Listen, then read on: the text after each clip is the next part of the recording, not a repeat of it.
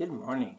It is the 29th of March, it's Wednesday, and we're looking at Matthew chapter 26, verse 22 to 26, and also John 13, 22 to 26.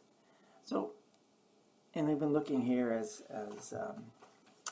Jesus talks about the disciples and where they are and what they're at, and so Jesus could not allow Judas to go on sinning without exposing his sin. You know, Judas is the traitor. It is the duty of a doctor not to cover up disease, but to first expose it and then fix it. And so Jesus exposed the sinner as in a most interesting way.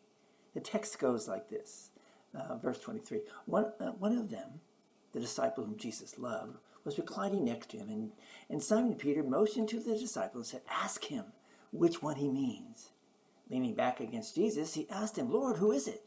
And Jesus answered, "It is the one whom I will give this piece of bread when I have dipped it in the dish."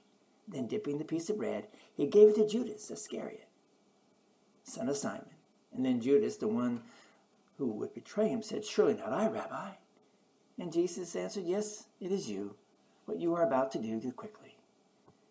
Jesus had once told his disciples, "If your brother sins against you, go and show him his fault, just between the two of you."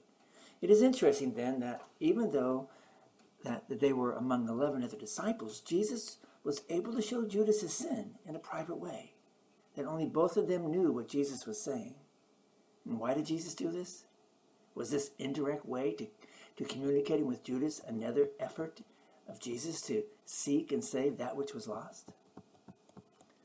By not confronting him in a publicly humiliating way, was he still trying to reach out to Judas? Knowing the heart of God as being gracious and compassionate, one would believe this to be so. But how did Judas respond? As soon as Judas took the bread, Satan entered into him.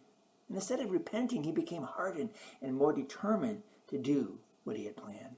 He ran away from the scalpel of the doctor.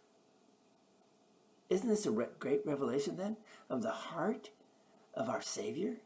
When we are disloyal or traitorous to him, he still continues to feed us with bread.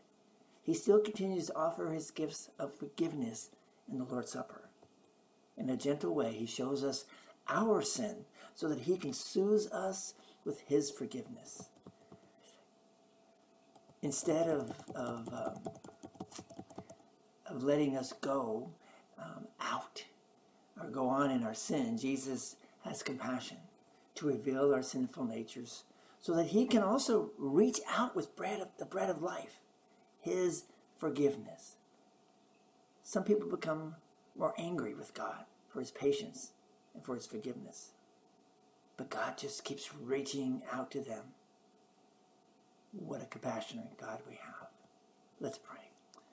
Lord God, thank you. Thank you for loving me, for showing compassion to me, for revealing my sin to me, and thank you for forgiving me. Amen.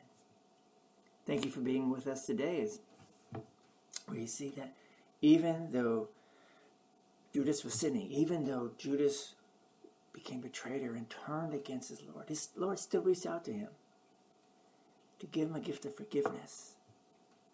But Judas rejects it. How about you and me? Ponder the thought. Go in peace, serve the Lord. We will see you all tomorrow. God bless.